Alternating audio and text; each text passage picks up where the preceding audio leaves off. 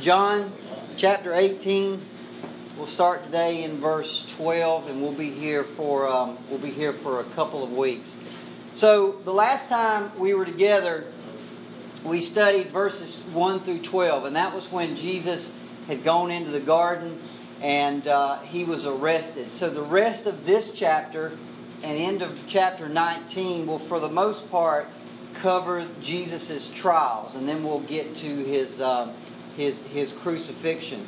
However, there is one kind of a sub-story that goes on in these verses. And while John is talking about Jesus and he's recounting the trials of Jesus, both in front of the Jews and in front of the Romans, he's going to do something fairly unusual. And what he's going to do is he's going to weave in a second story or a second drama at the same time. And that drama, of course, involves Peter. Now, remember what we said a couple weeks ago is that John's goal of his gospel, if you go to chapter 20 or 21, he says, I'm writing these things so that you will what? You will believe that Jesus is the Christ, the Son of God, and that by believing you'll have life through His name. So John recounts certain things, and he's recounting them or telling them so that you'll believe Jesus is the Son of God. So his goal is always to glorify Jesus, right? That's what he wants to do. What he's going to do here, and you may say, well, why is he telling us then about Peter? Well, what he's going to do is he's contrasting Jesus to Peter. Okay, so he throws Peter into the story, lets you see what happened to Peter, so that he can contrast how Jesus behaves and how Peter behaves. Now let's remember, Peter is no run-of-the-mill disciple. First of all, is he a true believer? Absolutely. He's not a false disciple. He's not somebody that's going to come and go. He's a real disciple. He's a true believer. And in fact, in terms of natural ability, natural personality, he was probably the greatest disciple. He was kind of the de facto leader, was he not? Everybody kind of looked to Peter to see what Peter would do. We can't question his bravery. Was he brave? I mean, think back to verses 1 through 12. He's in the garden. He's outgunned. He's outmanned. And who's the one disciple that steps up and says, let's fight this thing out? Yeah, it was Peter. So, it wasn't that he wasn't brave. So as men go, he was kind of the top of the line. But yet the fact is, compared to Jesus, he's nothing, right? And that's what John wants us to see, that he wants us to see this comparison. So John's goal, after reading this passage, is that we'll come out of this, even this terrible time in Jesus' life, that we'll come out of this with a better understanding of the beauty and the dignity and the glory of Jesus compared to the sinfulness of Peter. And that's what John wants to do. As we move through the story, we'll see Jesus' behavior contrasted with that of the Jews. We'll see his behavior contrasted with that also of Pilate. So what we're going to see in this story is the glory of Christ and the sinfulness of man. Let's not ever forget, Christianity is built on the fact that Christ is glorious and perfect in holiness and character, and we're not. That's basically, Christianity stops right there. He's holy and we're not. And everything kind of moves up from that point, and John is going to contrast that again for us. So let's continue with our story today. So we start in verse 12, where we left off a couple weeks ago. The Jews and the soldiers, they've come to the Garden of Gethsemane and they've arrested Jesus. In verse 12 it says, so the band of soldiers and their captain and the officers of Jews arrested Jesus and they bound him. So we'll pick up from there, verse 13. So it says, first they led him to Annas, for he was the father-in-law of Caiaphas, who was high priest that year. Now we have to stop right there because there's going to be a lot of questions throughout this story. First of all, who was this guy named Annas? And why would Jesus be taken to him instead of the high priest? Okay, so that's the first question. Who was this guy that he was so important that they would take Jesus to him as opposed to actually taking him to the high priest who was the head of the Sanhedrin? Now, there's a couple of other scriptures that give us some insight into this situation. In Luke 3:2, this is before Jesus was born. It said this: during the high priesthood of Annas and Caiaphas, the word of God came to John, the son of Zechariah, in the wilderness. I take that back. This is before Jesus began his ministry, not before he was born. And then in Acts 4:6, after Jesus has died, it says this: with Annas the high priest, and Caiaphas and John and Alexander, and all who were of the high priestly family. So this gets real confusing real quickly. So at first it says Caiaphas is the high priest and Annas is his father-in-law. And then Luke says that they both were the high priest. And then in Acts 4:6 it says Annas was the high priest and the other people were in the high priestly family. So what we can see is that during that time that both Annas and Caiaphas were both called the high priest. Now, can you have two high priests? Not according to Scripture, you can't. So how did that situation come about? Annas, let's go back to Annas. Annas is also called Ananias. He was in fact the high priest of the Jews from the year 6 to 15 AD. So when Jesus was a child and into his teenage years, Annas was actually the high priest. Now, according to the Old Testament, you were supposed to be a high priest for life. That was not supposed to change. But Annas was deposed by the Roman procurator by the name of Gaius. And he was probably very powerful, and they wanted somebody else in there. They wanted to get him out and get somebody else and put them in control. So in 15 AD, he was deposed from being the high priest. But because he was so powerful, he just found a way to keep control. In fact, of the next 7 men who became high priest after him, 5 of them were his sons, 1 was his grandson, and the other was his son-in-law. Okay? So you figure we got some kind of political stuff going on here, right? So he may not have been high priest, but guess who was in charge?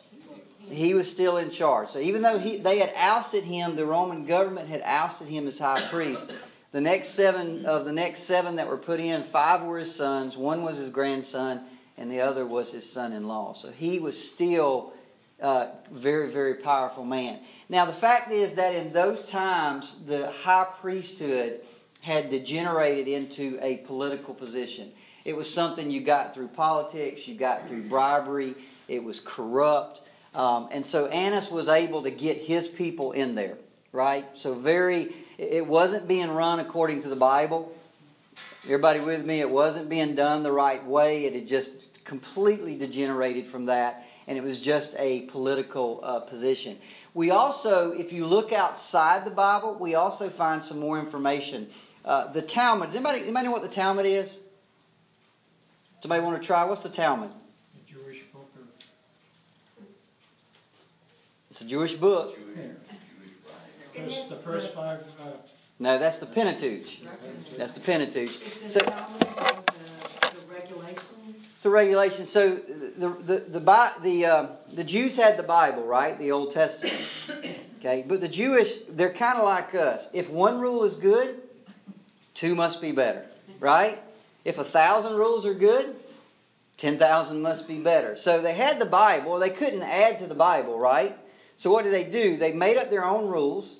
They had all these rules and traditions and regulations and laws, and they wrote their own book called the Talmud. So the Talmud is all of this oral tradition that got carried down throughout the years. For example, we'll see next week. Have you heard it talk about that a Jew could not go into a Gentile's house or they would be unclean, right? Is that in the Bible? No, it's not in the Bible. There's nothing in the Bible that says if a Jew went into a Gentile's house, they would be unclean. That was a rule that the Jews made up and put it in the Talmud. Okay? So it's kind of like our traditions, right? I mean, it is the fact that you have to have church on Sunday. Is that in the Bible? No, it's our tradition. It's what we do, right? You want to have church on Tuesday morning, that's your business. The Bible doesn't say you have to have church on Sunday. That's a tradition. But what they did is they took their traditions and they made rules and laws out of them. And that's what the Talmud was. Now, in the Talmud is a lot of quotes. And one of the quotes in the Talmud is this: Woe to the house of Annas! Woe to their serpent's hiss! They are high priests. Their sons are keepers of the treasury. Their sons-in-law, guardians of the temple, and their servants beat the people with staves. Now, if you go back and read all this, evidently Annas and his family, all these sons and grandsons and sons-in-laws, they were in charge of the temple, and specifically they were in charge of the temple concessions. Okay? This is where they got their money. Now, the temple concessions were really two things, and we studied this earlier in John. Remember, when people came to the temple, one of the things you had to do every year as a Jew is you had to pay the temple tax. Everybody remember that? Okay? But the problem was you couldn't pay with Jewish money. Why was that? I'm sorry, you couldn't pay with Roman money. Why was that? That's right. The emperor's image was on the Roman money. So the Jews wouldn't take that. So what you had to do is you had to convert the Roman money or exchange Roman money for Jewish money and then pay your tax with the Jewish money. Now, so there would be people in the temple. I was in the airport this week, and there's an exchange place where if you flew into the United States and you want to change foreign money for American money, you exchange it, and they charge you a fee for that. They did the exact same thing back then. So they had all these people. You would go up and have some Roman money here. I want to exchange, $100 of Roman money for $100 of Jewish money. Well, they would do that, but they'd give you $98 back. They'd take $2 or $5, whatever the fee was. So Annas' family was in charge of all of this. So they got the fees for exchanging the money. The second thing that they owned, when the people came to the temple to make sacrifices, you remember the Old Testament law required that if you sacrificed a lamb or something like that, it had to be without spot or blemish. It had to be perfect, right? So what happened is these poor old farmers, they had one little lamb, and they'd bring that little lamb to the temple to sacrifice it, and they had to pass inspection.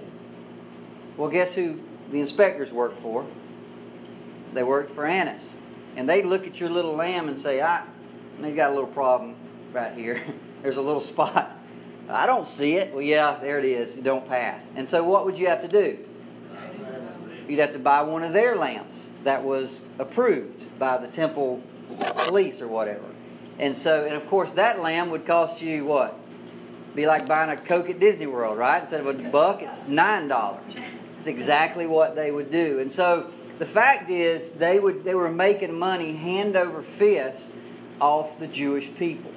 And that's why if you go back to that, it says, woe to the house of Annas. Okay, the Jews themselves didn't like them very much. Now, if knowing that about Annas, here's the question. If Annas was in charge of all that stuff in the temple, would he have any special reason to hate Jesus? What was it? Jealousy. Huh? Jealousy. What did Jesus do? He turned over the money. Remember this? Mark 21:12. Jesus entered the temple and drove out all who sold and bought in the temple. And he overturned the tables of the money changers and the seats of those who sold pigeons. So he walked in there and said, this is not right. Right? I mean, he just turns it over. He was a threat to his he was absolutely a threat. I mean, if that's your main money source, you don't want some guy coming over and telling the people, y'all shouldn't put up with this, right? So he did not. He had a special reason to hate Jesus. Now, in verse 13, we are introduced to a guy by the name of Caiaphas. And so let's read that again, verse 13, or I'll start with verse 3. It says, first they led him to Annas, for he was the father-in-law of Caiaphas, who was high priest that year. And then it explains who Caiaphas was. This was the Caiaphas who had advised the Jews that it would be expedient that one man should die for the people. Now, Caiaphas is the actual high priest. Okay, he's Annas' son-in-law. It didn't say that? Yeah, it was his son-in-law. So he's the actual sitting high priest. And in actuality, he just does whatever Annas tells him to do. But the fact is, he's the sitting high priest. Now, he has been involved in plotting Jesus' death for quite a while. He was a typical politician. He wasn't in that office out of to give glory to God or anything like that. It was strictly a political position. Now, he's threatened by the popularity of Jesus, and we saw this back in chapter 11. You remember, this is right after Jesus has raised Lazarus from the dead. Let's read chapter 11, verses 40. It wouldn't be 47 to 43. It'd be 47 to 53. It says this: So the chief priests and the Pharisees gathered the council and said, "What are we going to do? For this man performs many signs." Remember, he's just raised Lazarus from the dead. "If we let him go on like this, everyone's going to believe in him, and the Romans will come and take away our place and our nation." What are they concerned about? Themselves. He just raised a guy from the dead. And they're like, "Man, we can't let this stuff go on." I mean, how ridiculous is that? Right?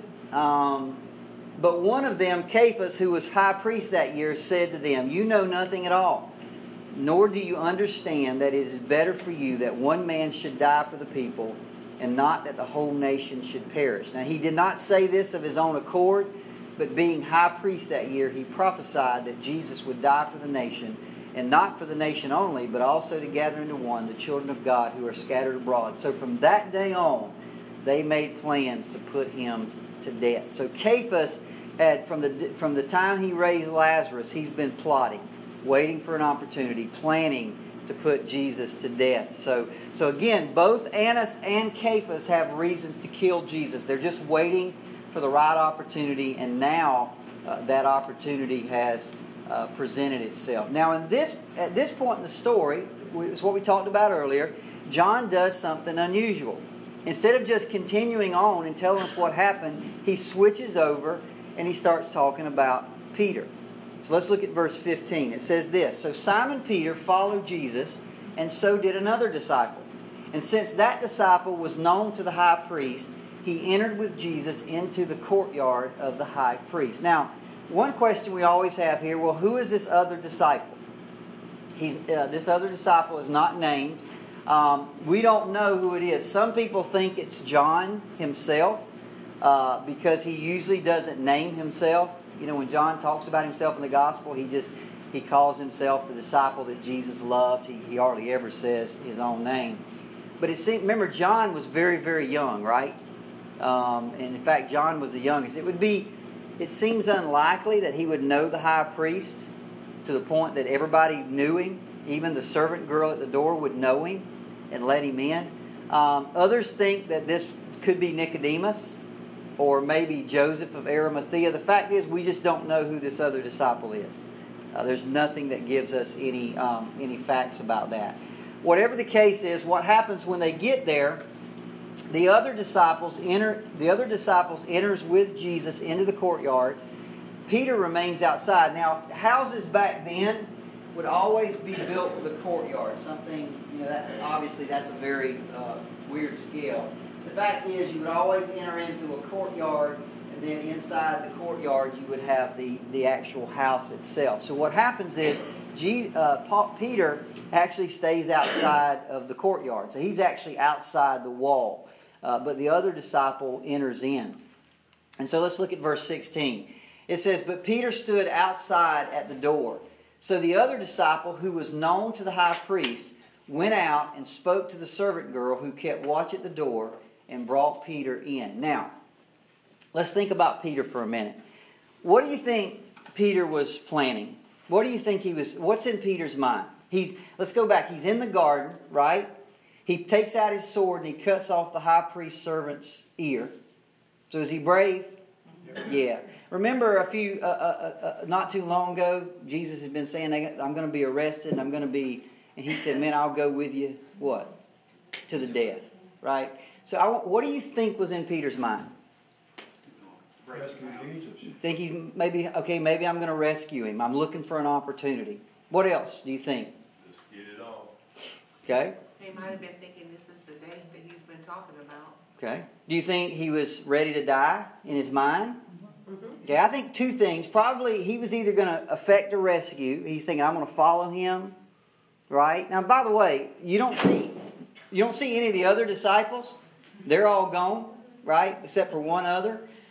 At least Peter's there. He's following. Maybe he's thinking about a rescue. Maybe he's thinking, "Look, if he's going to die, I'm going to die with him." because he has already said that. That's all. But I'm pretty sure Peter was kind of a grandiose sort of guy, right? Right?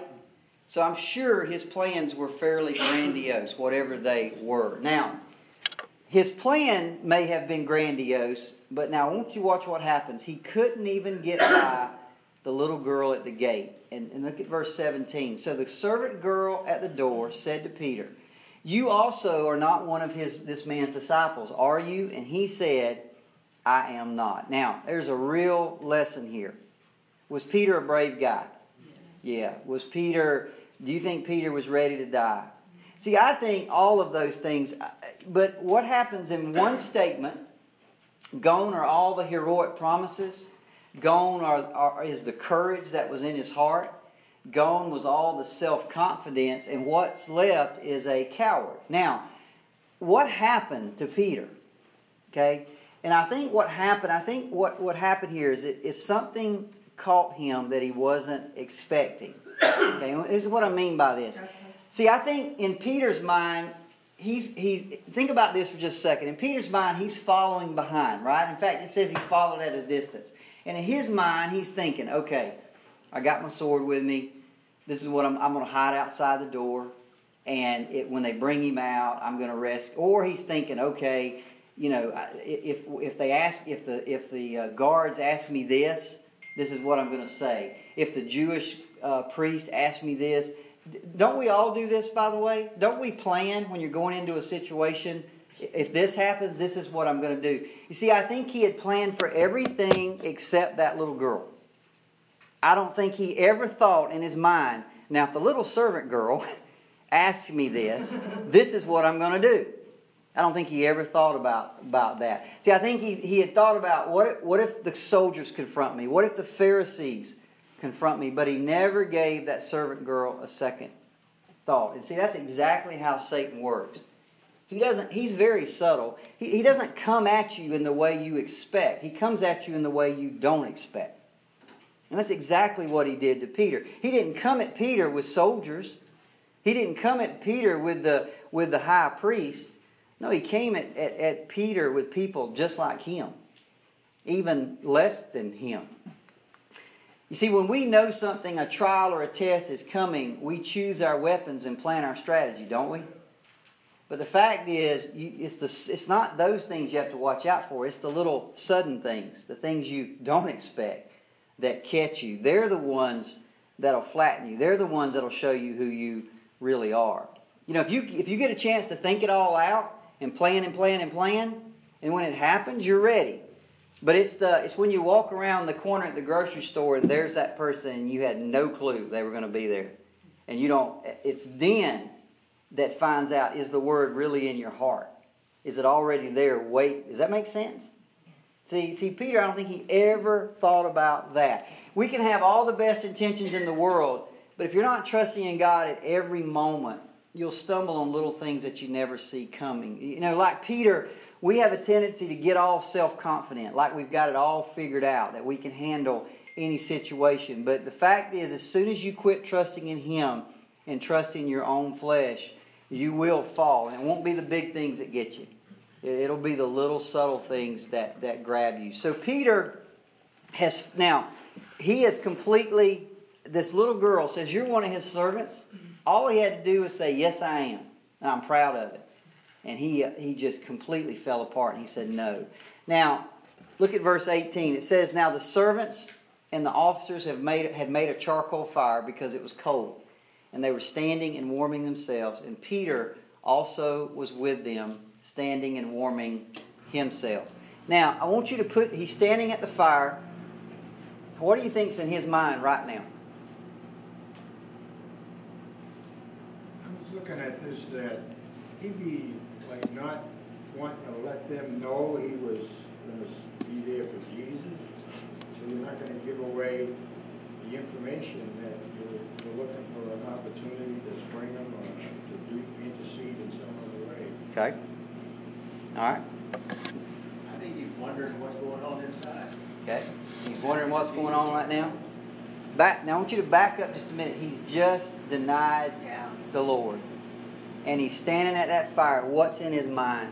He's thinking, told me I was going to deny him 3 times before the morning. Well, that was number 1. Oh my God, I just did number 1 to this little girl. Okay. That's what I just think, and by the way, I've been there. Have you? Haven't you been there when you just failed him in some way or another? Anybody? What's in your mind and heart when that happens? Exactly. Everything else fades away and you are overcome with shame and guilt and regret. If he had any other plan in his mind, it is gone.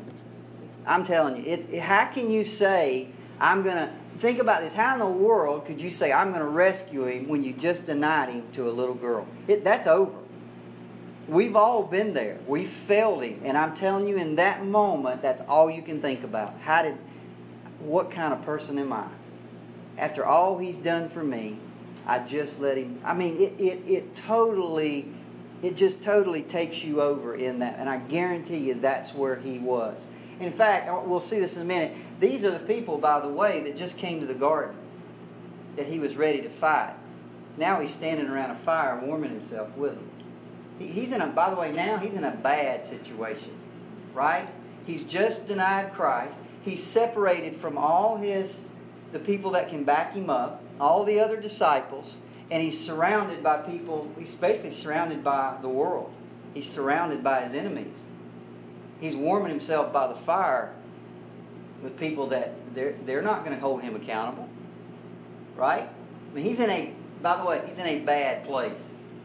See, the first denial, that was the one that got him. The rest of these, the other 2 are going to happen. Because he's got nothing holding him up now. Does that make sense? I mean, he's got nothing helping him now. He went over the edge. Now he would deny him 50 times. Now, because he's got nothing holding him up. We'll see this in a minute. Now, at this point, John switches back to Jesus. Jesus is in the house. He's being questioned by Annas, so John turns the story back to him. Now I want you to see, and we're going to see this week and next week, just how ugly and sordid this whole affair was. And this was really an interesting study for me. We're all familiar with the American justice system, right? In the American justice system, an accused person is arrested. They're arraigned to make sure there's enough evidence to hold them. And then they're formally tried, right? And they're presumed innocent. And it's the responsibilities on the government to prove beyond a shadow of a doubt. That person that's been arrested doesn't have to prove anything, do they? Not to show anything. It's the government's job to show beyond a shadow of a doubt that person is guilty. And if they're convicted, they have a right to what? To an appeal, to make sure everything was done in order and presented in order. And that can take from several weeks to several years. So what would we think in America if a person was arrested, arraigned, tried, and executed in 12 hours? What would we think about that? We would think it was unjust. Regardless of who that person was, even if that person was caught, doing something terrible, we all know that's not right. Even if that person is just flat out guilty, we know you still have to go through the system because this is how that's what makes it fair for everybody. But the fact is, that's exactly what happened to Jesus. Starting around midnight that night to around noon the next day, he was arrested, arraigned, tried, condemned, and executed in 12 hours. 12 hours. They went through all of this. Now you may think, well, that was then, this is now. We've come a long way since then. Something like that would never happen in America. But the fact is, I don't know if you know it or not, but our system of justice is built off of the Jewish system of justice. In fact, they had the exact same rules that we have in place today. They had those same rules in place back then. We took a lot of their stuff to build our criminal justice system. So the fact is, it shouldn't happen in America, but you know what? It shouldn't have happened then either. This wasn't some backwater country where people just did anything they wanted to do. This was a civilized society that had rules and laws. So again, one of the things that we'll see the rest of this today and next week is that the Jewish system of justice was very similar to ours. And in fact, listen to how a guy by the name of Max Radin, he was the author of a book called The Trial of Jesus of Nazareth. He describes, this is a common trial in Judea. He says this: we are, most of us, familiar with the procedure of criminal investigations. The accused person is arrested, arraigned before a committing magistrate, specifically accused and formally tried. He may, and he generally does, appeal to a higher court if he's convicted. All these things take time, and there's almost necessarily an interval of weeks and months between the later stages of the procedure. But above all, the procedure is strictly regulated by law, and any serious deviation is not merely an irregularity, but will probably prevent punishment from being inflicted. That is actually how it was supposed to take place according to Jewish law. Okay?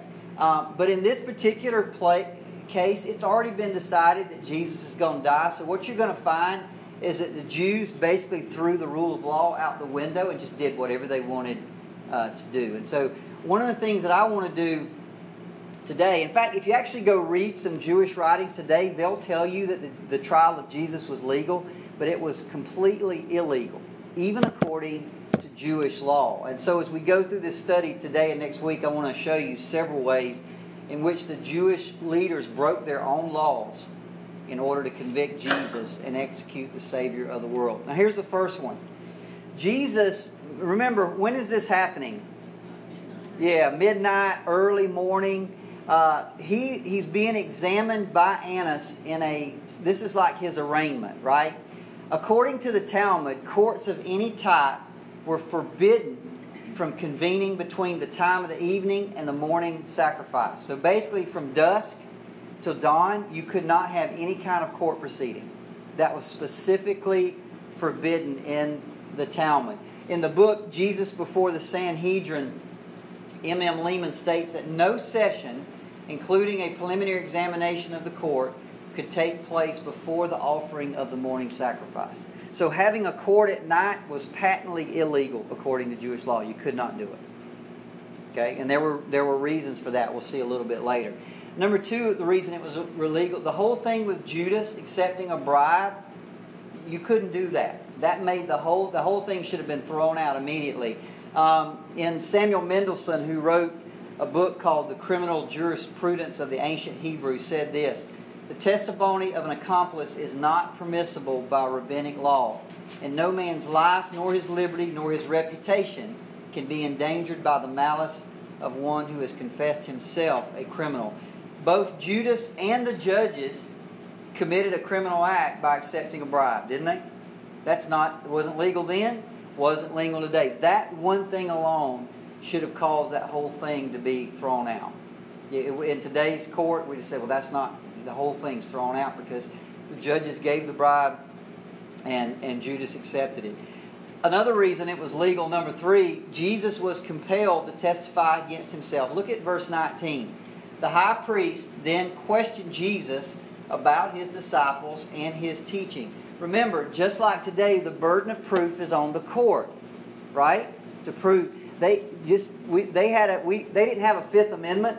Everybody's seen people get up in front and say, "I plead the Fifth," means I'm not going to incriminate myself. They had the exact same thing. It wasn't called the Fifth Amendment, but nobody could incriminate themselves, and you'll see that here in just a little bit. The burden of proof was on the court. The evidence against the accused had to come from witnesses, not from the accused themselves. Listen, that's why Jesus answered. Look at verse 20 through 21. Jesus answered him, talking to Annas, "I've spoken openly to the world.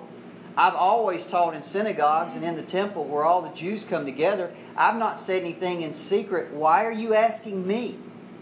Ask those who have heard what I said. They know what I said." See, he's not being sarcastic. What he's saying is, look, guys, you need to follow the law. Why are you asking me? I'm the accused. Go find witnesses. That's exactly why Jesus said what he said.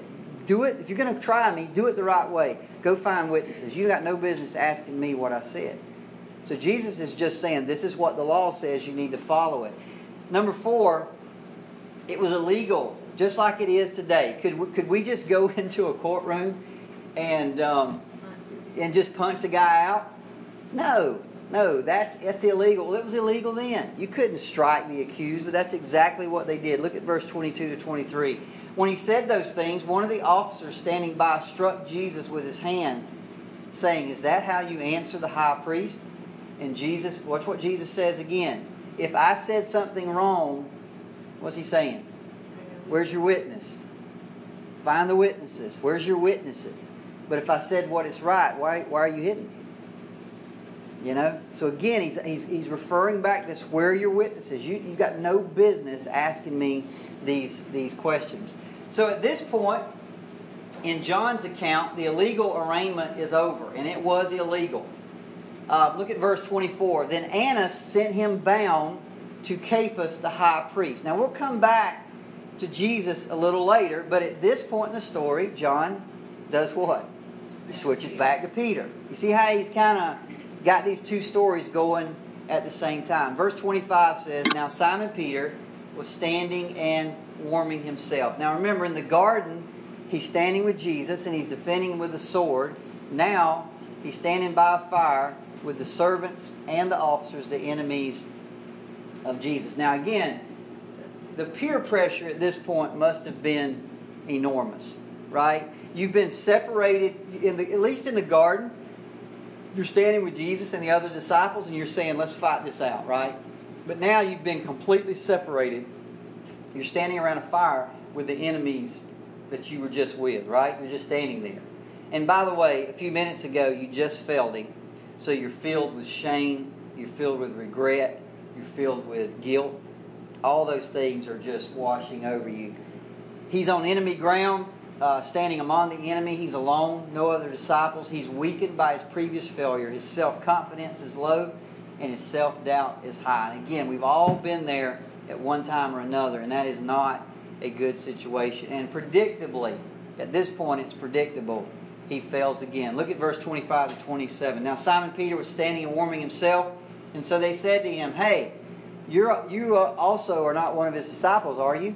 And he denied it and said, I am not. And one of the servants of the high priest, a relative of the man whose ear Peter had cut off, said, Hey, didn't I see you? Now remember, this guy was in the garden, right? These same guys. He said, Hey, I was in the garden. Didn't I see you with him? And Peter again denied it. And at once, a rooster crowed. Okay? Now, this is the last that we'll hear of Peter in this chapter. John doesn't say anything more. And remember what we said earlier, that he's showing us Peter in order to do what? To exalt Jesus. But Matthew tells us this in Matthew 26:75. And Peter remembered the saying of Jesus, Before the rooster crows, you'll deny me 3 times. And he went out and he wept bitterly. Okay?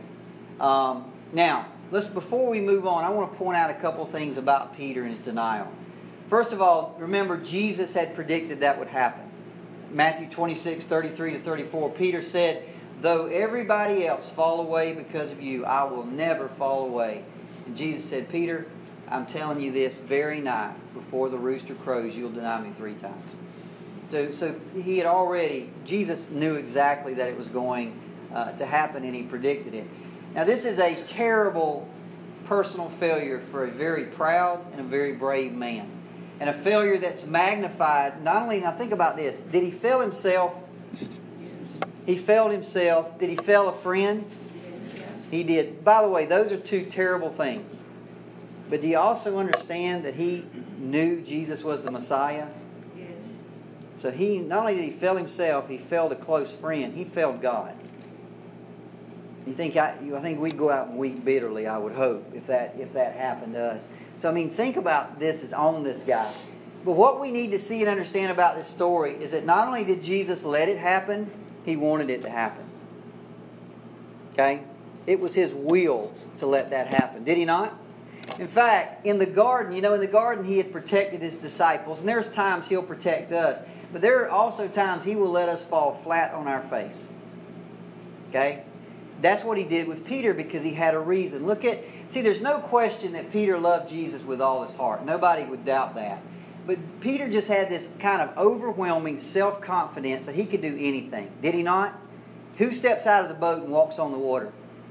Peter, right? Who just does those kind of things? Who's always running his mouth off? Who's got the answer to every question? It's Peter. He just had this self-esteem, this self-confidence that drew other people to him, by the way. But Jesus, to be honest with you, Jesus needed to bring him down a notch.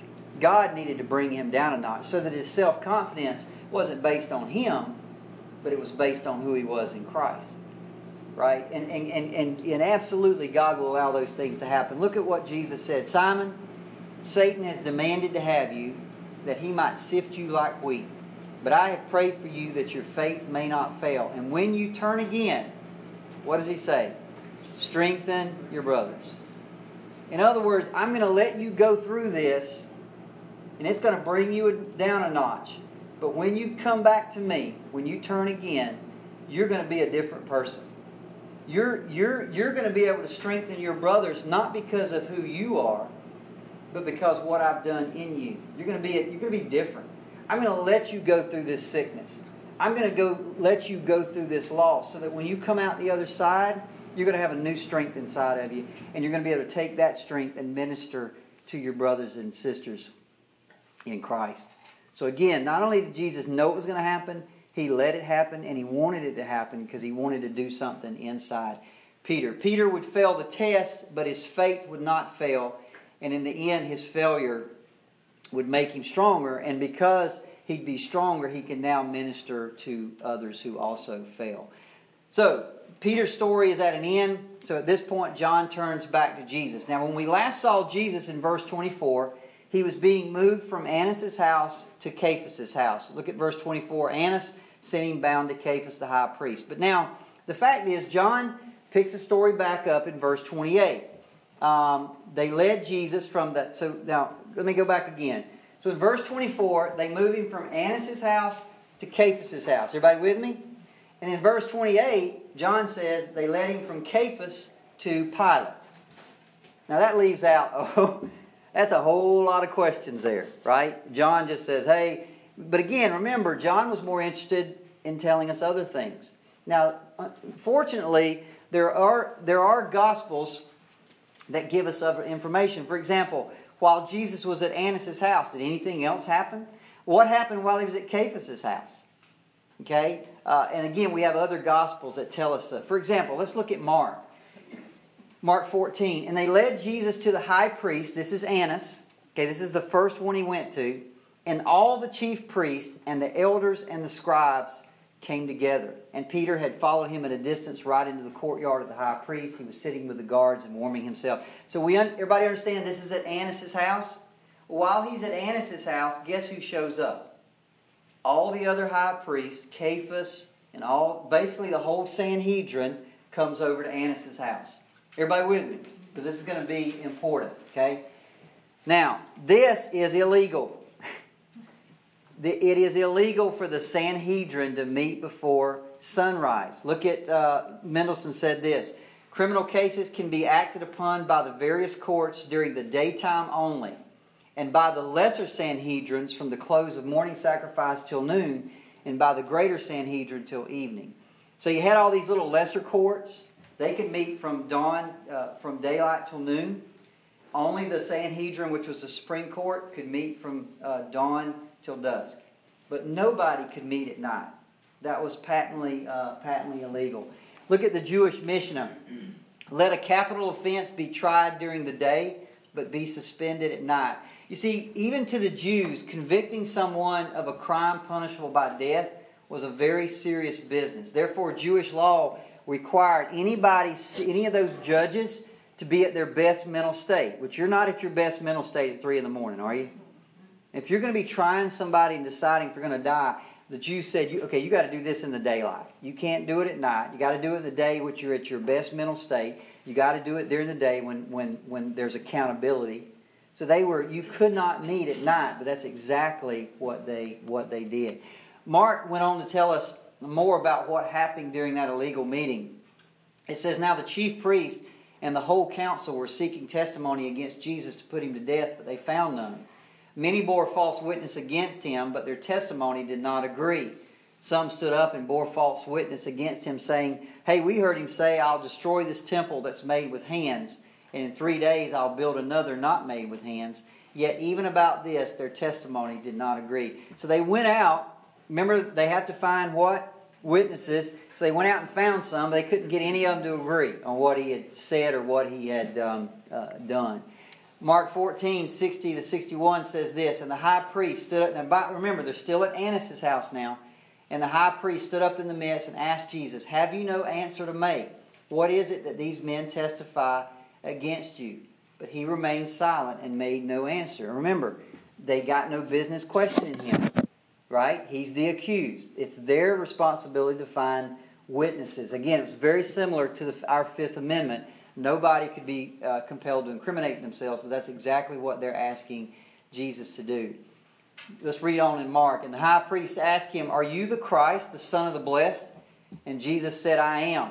And you will see the Son of Man seated at the right hand of power and coming with the clouds of heaven.' And the high priest tore his garments and said, 'For what further witnesses do we need? You have heard his blasphemy. What is your decision?' And they all condemned him as deserving death.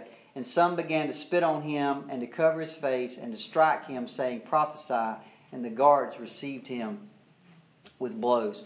Now, I want you to, by the way, this is still at Annas' house. It's in the night. It's illegal. They're questioning Jesus. You could never convict a man based on what he said.